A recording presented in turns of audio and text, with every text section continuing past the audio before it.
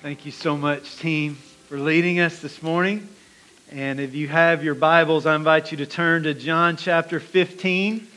John chapter 15, and we're going to start in verse 18 and picking up where we left off in the Word last week and jumping back into John 15 and verse 18. And our theme around the Word this morning is when truth and hate collide. When truth and hate collide.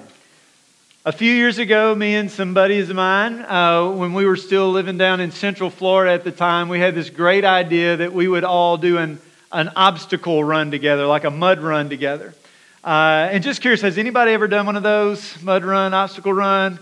All right, Spartan race, Tough Mudder. There's like all kinds of different mud races out there.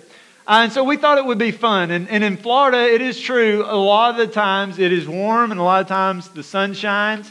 But in the winter, there are like at least one or two nights where it gets kind of cold. And so the reason I say that is because it was in February that we decided to do this race. And it just happened to be the morning after one of these really cold nights down there. And so we got to the race and we didn't really know what we were signing up for, but it just sounded fun, right? So we get there and they send people out like in heat. So as we were coming up, it wasn't our time yet, but we would go and we watch others go. And as we're getting closer, we notice that people are jumping into this thing, swimming through this thing, and then getting out on the other side of the thing. And as we're getting a little closer, we're like, what is that? And we get a little bit closer and we notice that it is a swimming pool of ice water. And so the very first obstacle that you go through is you jump in the pool of ice water, you swim to the other side, and then you get out and you start the whole course with frostbite, basically is how that all works. And I remember in that moment just being like, I thought we would have some kind of crazy stuff to do, but when I was there in the moment, I didn't have swimming through a swimming pool in ice water on one of those cold nights in mind. All that to say, I had an idea, but I never really knew what we would walk into. And the reason I share that is because where we are in the text in John 15 is that Jesus has been preparing his disciples all along for this hour that we're reading about.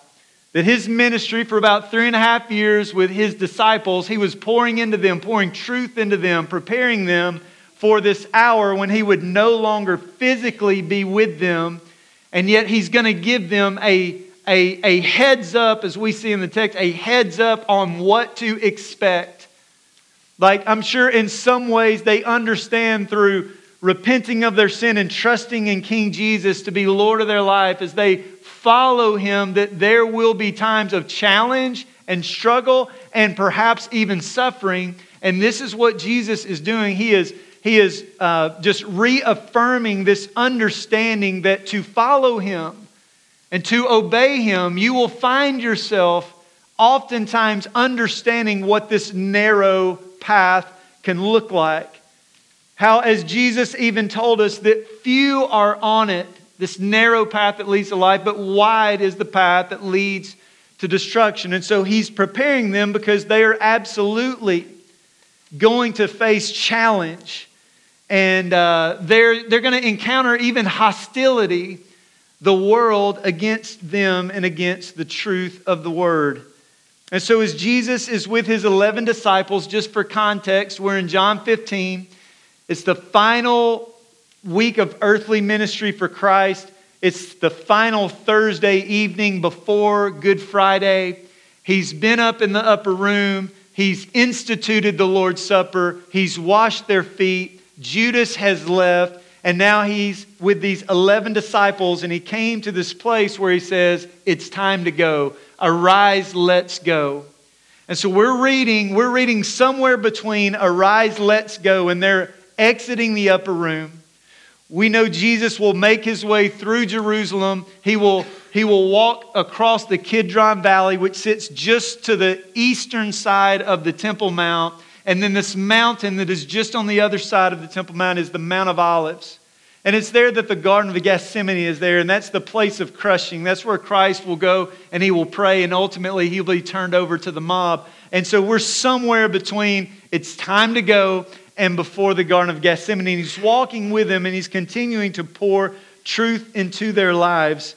And we're going to see Christ equip his followers with what happens when truth and hate collide, because it will. Because it will. The main idea this morning is that Christ helps his disciples prepare for opposition to his truth. And so in Jesus' grace and truth way, he's going to pour into his disciples this truth that they need to understand. And I'll just say this, I want to put like a disclaimer before we get into the text, and that is this.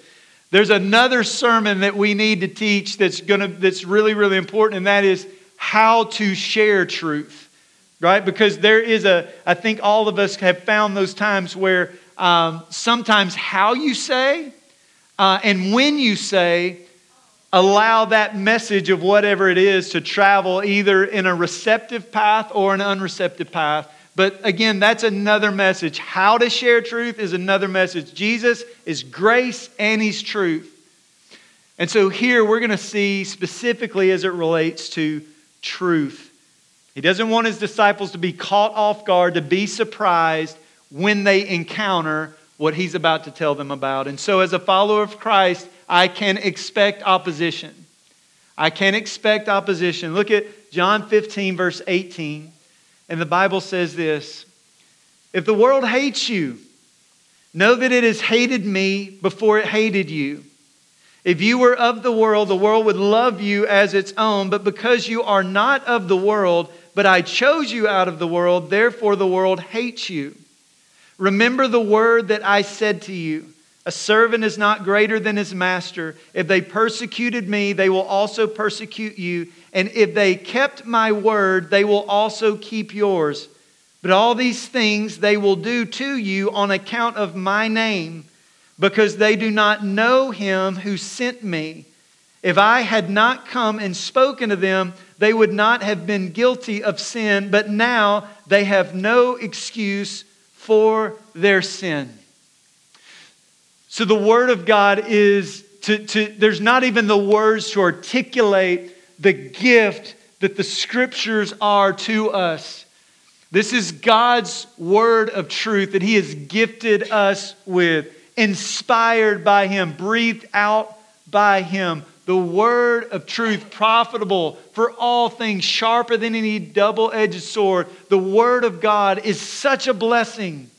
It's the voice of God into our lives. It's been described as God's love letter to His creation because it walks us through this grand story of how God has pursued His creation and made a way for His creation to be forgiven, to experience grace and mercy and peace, and have everlasting life. God's truth is an incredible gift, but we also understand that truth, when shared, can be challenging to hear and can be challenging to listen to, especially as the word of truth exposes sin in our lives. I mean, I've never met anybody, I'm thinking all of us, none of us are like, hey, let's get together and let's talk about all the ways I'm not honoring God with my life. Can we do that? Let's have a community time and let's just talk about each other's sin. You call me out, I'll call you out. Like, let's do that. Why? Because truth can be difficult, and truth does expose into a hardened heart who is cold to the truth of God's word.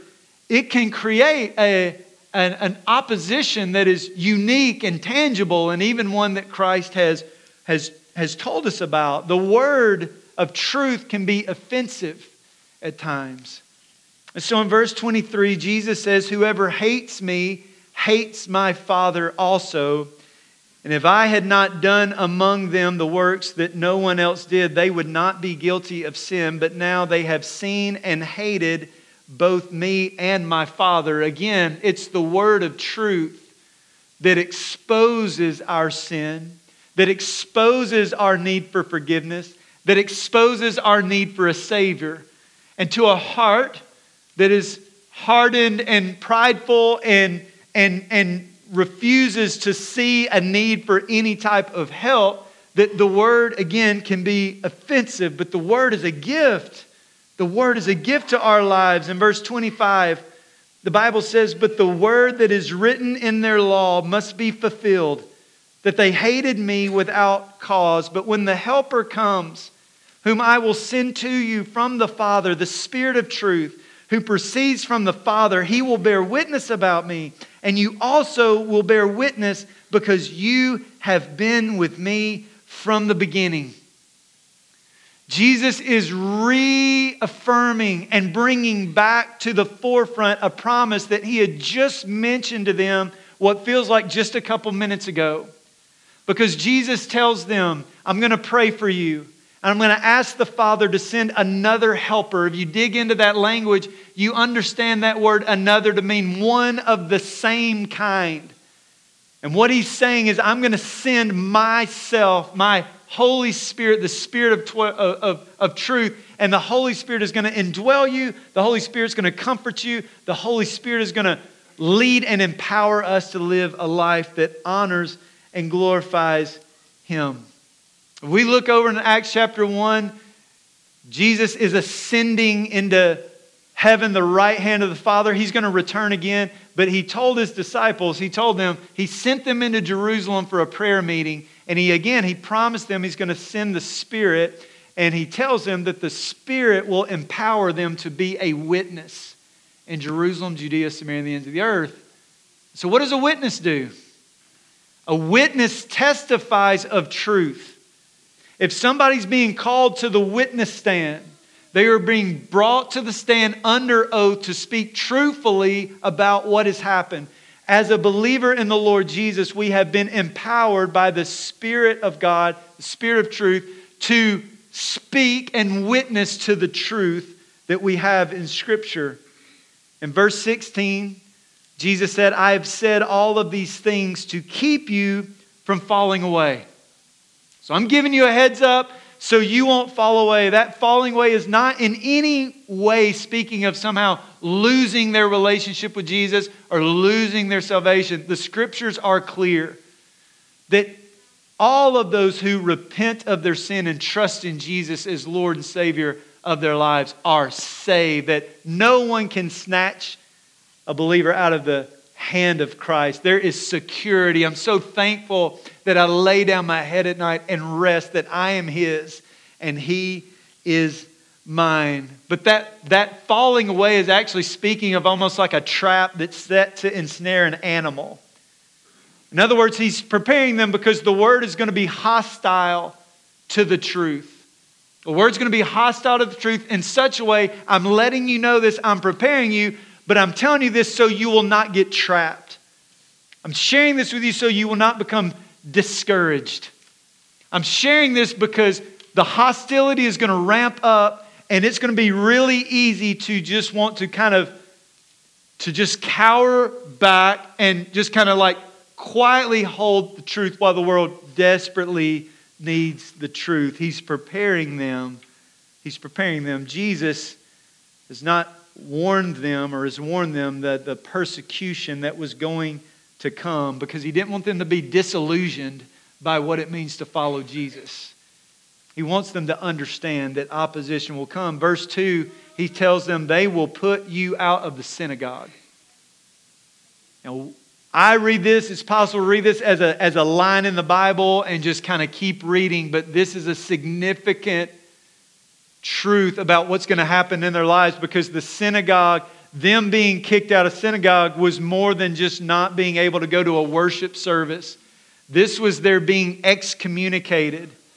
This is them being cut off from everything they know, all their religious, social, and economic aspects of Jewish society. They would be branded as a traitor. And that the consequences is they would potentially lose their friends and even their family. They're going to lose what is central to them and to what they've known and experienced all of their life. He's preparing them. They will put you out of the synagogues. And then He says, indeed, the hour is coming when whoever kills you will think he's offering a service to God. I want to read that one more time. Indeed, the hour is coming when whoever kills you will think he is offering a service to God. They're having a conversation from the upper room to the Garden of Gethsemane, and along the way, Jesus is telling them, you will be killed for following me. You will lose your life for following me. There's going to come a time when whoever kills you, they're actually going to think they're doing a good thing and that they're worshiping God when they kill you. He's preparing them for them losing their lives and laying their lives down. Jesus never sugarcoated true discipleship. He never presents this everything is going to be great and nothing ever broken is going to happen. And it's actually just the opposite. He's preparing them to lay down their lives for the gospel. And Jesus, the same holds true for believers today. Luke 9 verse 23-24 says, Jesus says, if anyone would come after me, let him deny himself, take up his cross daily and follow me. For whoever would save his life will lose it, but whoever loses his life for my sake will save it. He's telling them, you're going to follow me. The world will be hostile toward you. There will be suffering. There will be a point when you will die for following me. That if anyone is going to follow me, let them take up their cross, this object of torture and sacrifice, and follow me. In chapter 16, verse 3, he says, and they will do these things because they have not known the Father nor me. And I have said these things to you, that when their hour comes, you may remember that I told them to you. I did not say these things to you from the beginning because I was with you. I was with you. Jesus had protected them from so much. He had protected them from so much. I'm just curious, anybody grow up with like a big brother, like bigger, stronger than you are? Just curious, anybody? I see a few hands. Okay. I know I had an older sister, not a big brother, but you remember how safe you are as long as big brother's there? Like, nobody's going to say anything to you because of who your brother is, right? They like it's all good. You feel protected. You don't have to worry about anything. In a lot of ways, Jesus has been that protection. All of the animosity, yes, they've received some, but Jesus has been the focus of their hostility and animosity. And now Christ will no longer physically be with them. And so he's preparing the world that's been so hostile to me. That hostility is going to turn to you because I'm no longer physically going to be with you anymore. And so the Lord is preparing them again to face a hostility to the truth. Now, I am not trying to draw apples and apples from first century Jerusalem to the 21st century Olive Branch, Mississippi. But I think we understand that as long as there's been sin, there has been evil present and at work in this world, and that there is an enemy who is looking to steal, kill, and destroy, prowling around like a roaring lion, seeking whom he may devour. We look around, we understand and see there's a spiritual war. And it is also true that it is very easy to open the news or read the news on your feed or just look around just for a little while and you see what feels like this mounting, secular, immoral,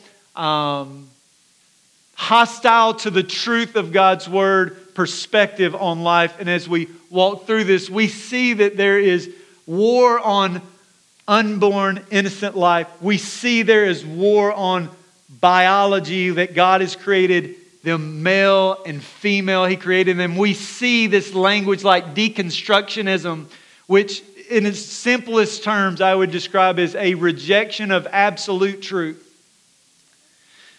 And my heart was saying this, but to say that there is no absolute truth, for someone to say that there is no absolute truth, the question in the right way is, well, are you saying that that is absolutely true, that there's no absolute truth?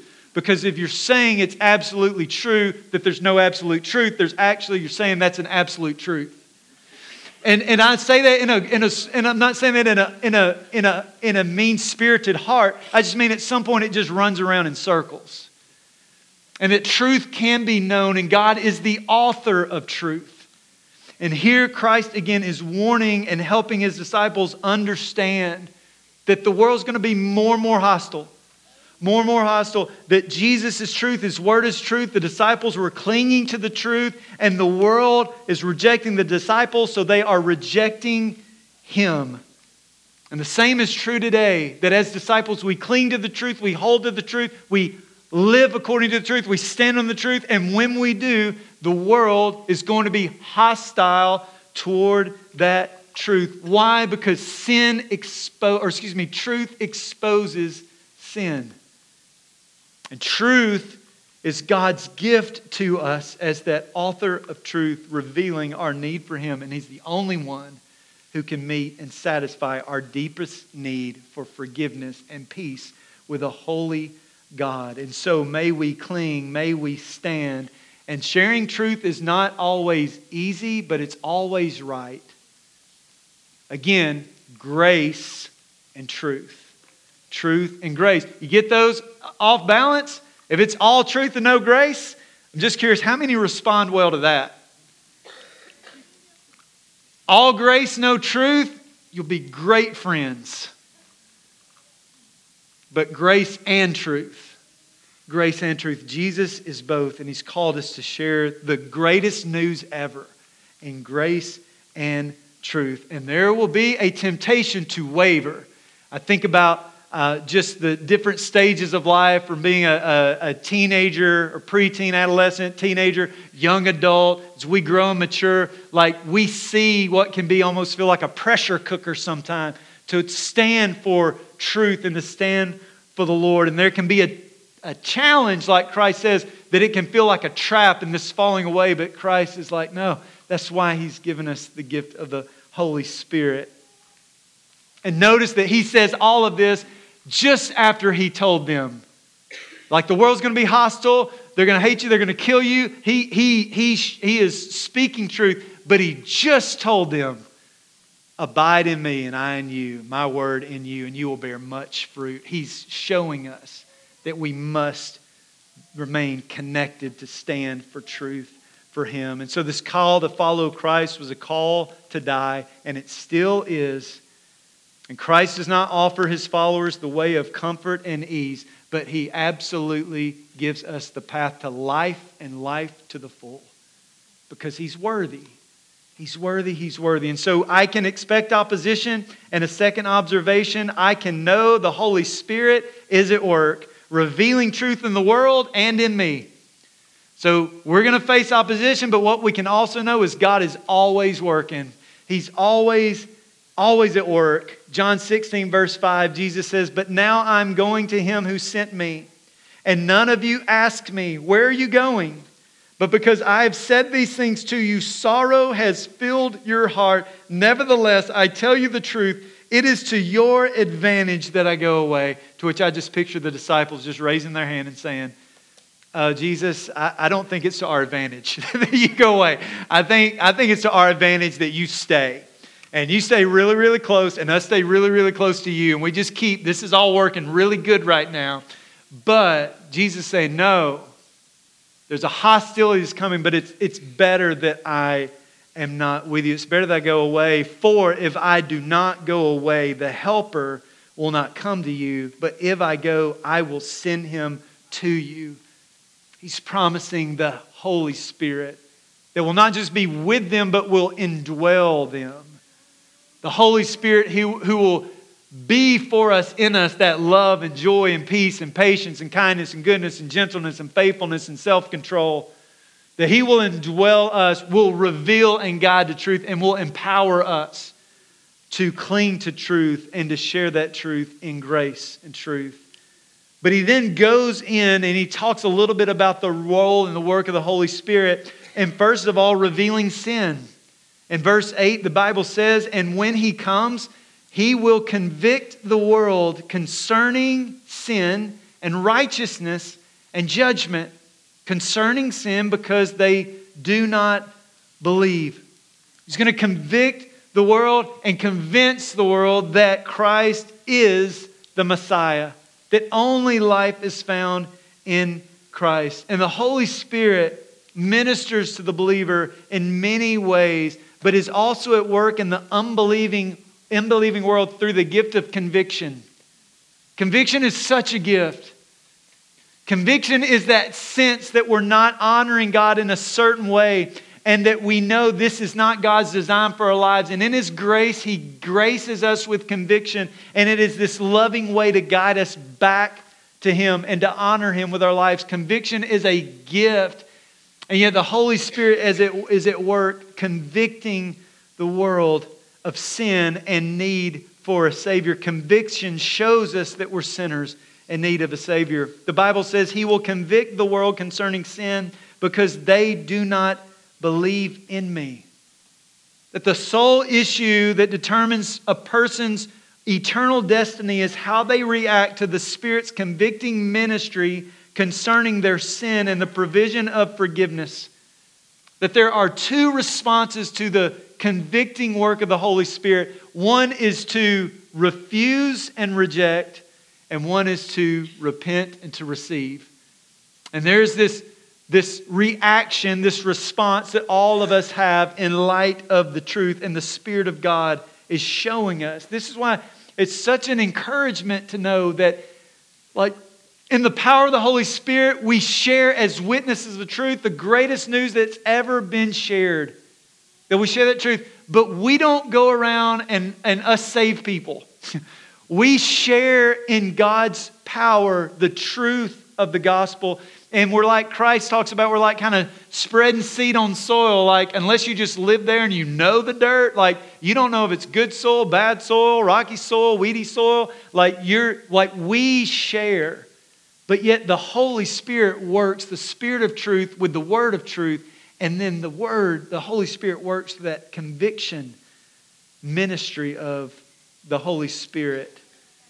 And so the Word, the Word of truth, the Holy Spirit with the Word of truth, it cuts to the heart. I love over in Acts chapter 2, Peter is preaching in the power of the Holy Spirit. And everybody's there. And in Acts 2:37, he just has preached the gospel.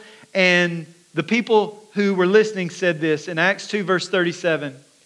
Now when they had heard this, they were cut to the heart and said to Peter and the rest of the apostles, "Brothers, what shall we do?" Peter said, "Repent and be baptized." Repent, be baptized. What happened before that? They were cut to the heart. What is cut to the heart? They were convicted of their sin and their need for a Savior. And they knew they had to respond to the grace and love of God in their hearts. The Holy Spirit convicts and reveals sin, also revealing righteousness. The Spirit of God points us to where true righteousness is found. In verse 8, the Bible says, "And when He comes, He will convict the world concerning sin and righteousness and judgment. Concerning sin, because they do not believe in me. Concerning righteousness, because I go to the Father, and you will see me no longer." So not only does the Holy Spirit in a gracious blessing bring conviction over the sin of our lives, but it also reveals our need for righteousness that we can't get on our own. Like there's holy God and there's sinful man. And so many gospel conversations I've had with people are sinful man trying to figure out how good enough they must be to be accepted before a holy God. It's almost like you live life with a sense of scales and you just kind of like at the end you hope your good outweighs your bad and that in the end it will just all work out. The only problem with that is unrighteousness cannot reside in the presence of holiness. And so there is a massive gap that no one can fill, no person can fill. And that's why the gospel is such good news. For God so loved the world that He gave His one and only Son, that whoever believes in Him will not perish but have everlasting life. That's why 2 Corinthians 5:21 is so good. Because Paul, the Holy Spirit, through Paul, is telling the church that I'm coming.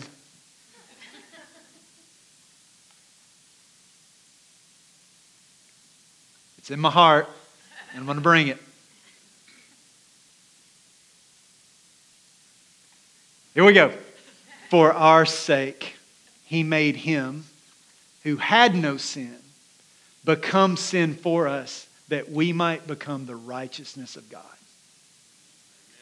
I think of it like some of y'all, hopefully it's getting warmer, right? It's supposed to be now, but we've had some cold nights, but you put on that jacket. You put on that jacket and you put it on and you cover yourself up in it. You zip it up and you are covered. I just think of that clothed in righteousness that Christ gifts us through repentance and faith. And so the Holy Spirit reveals our sin, reveals our need for righteousness that we can't earn on our own, reveals judgment.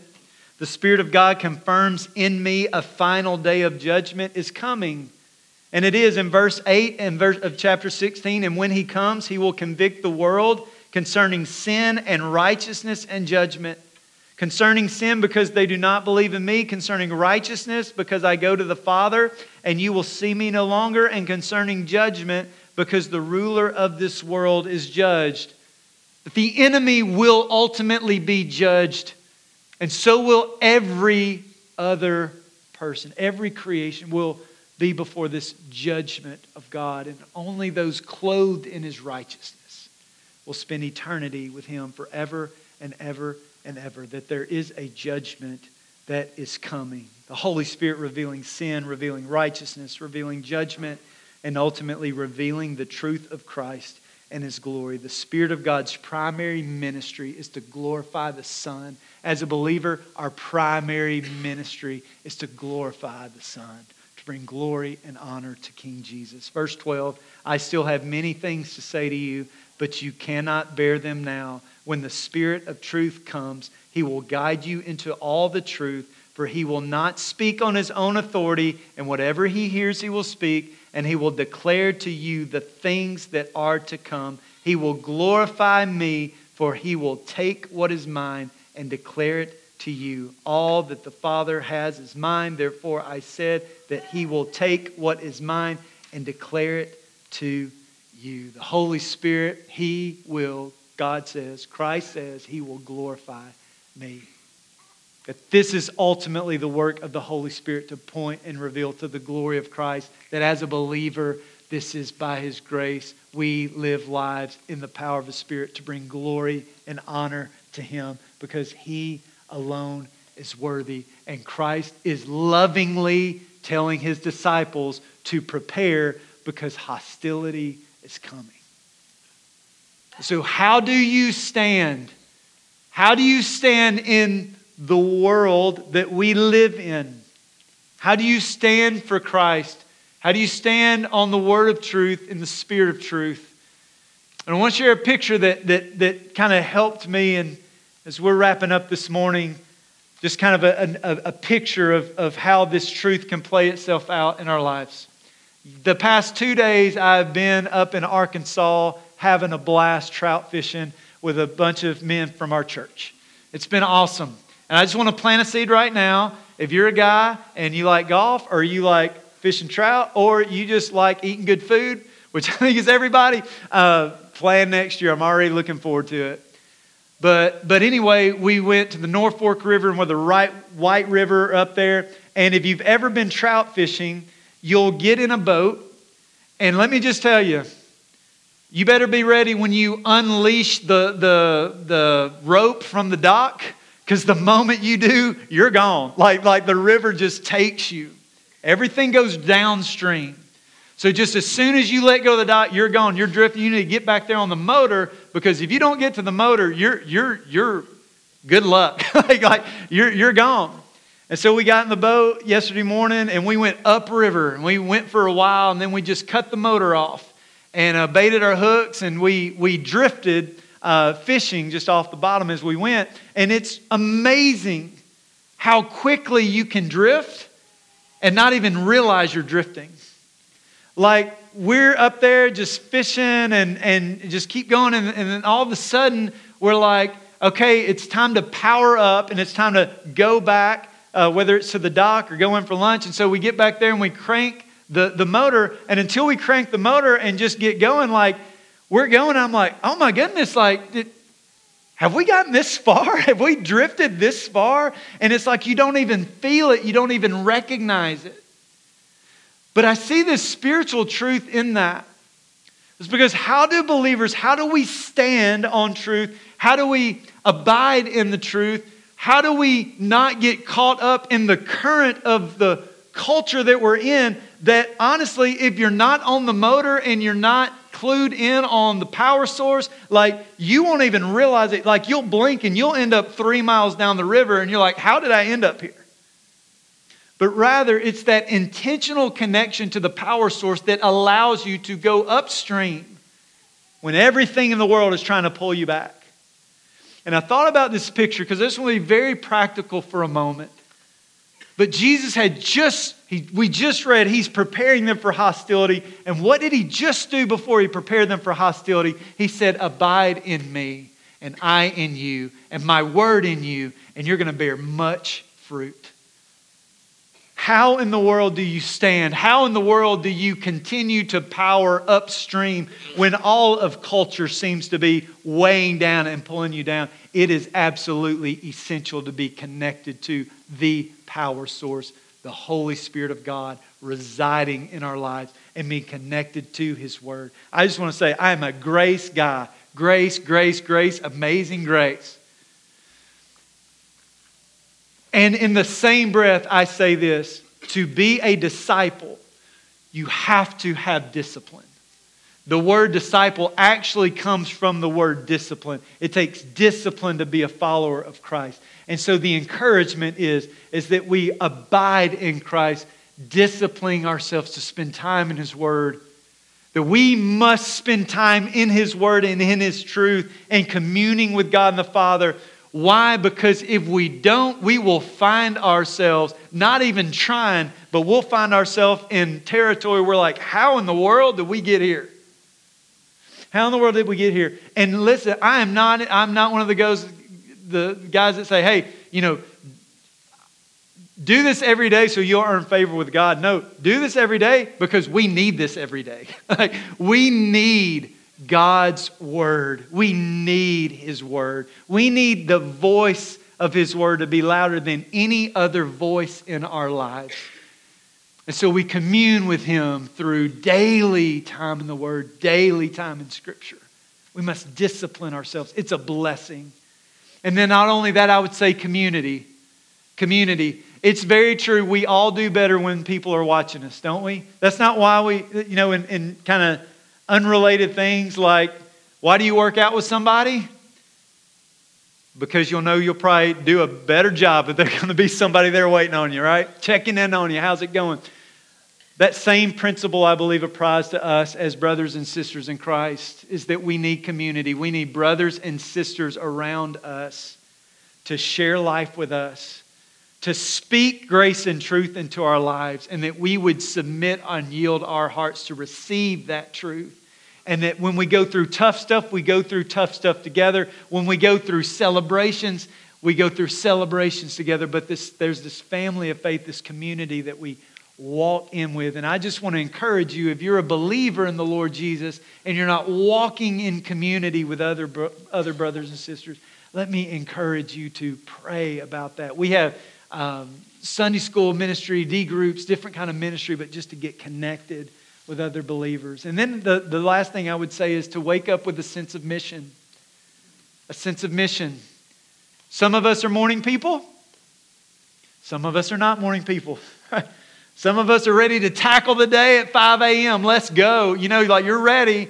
And some of you are like, don't even talk to me until about 10:30 or so. Let's get a little time. But here's the thing.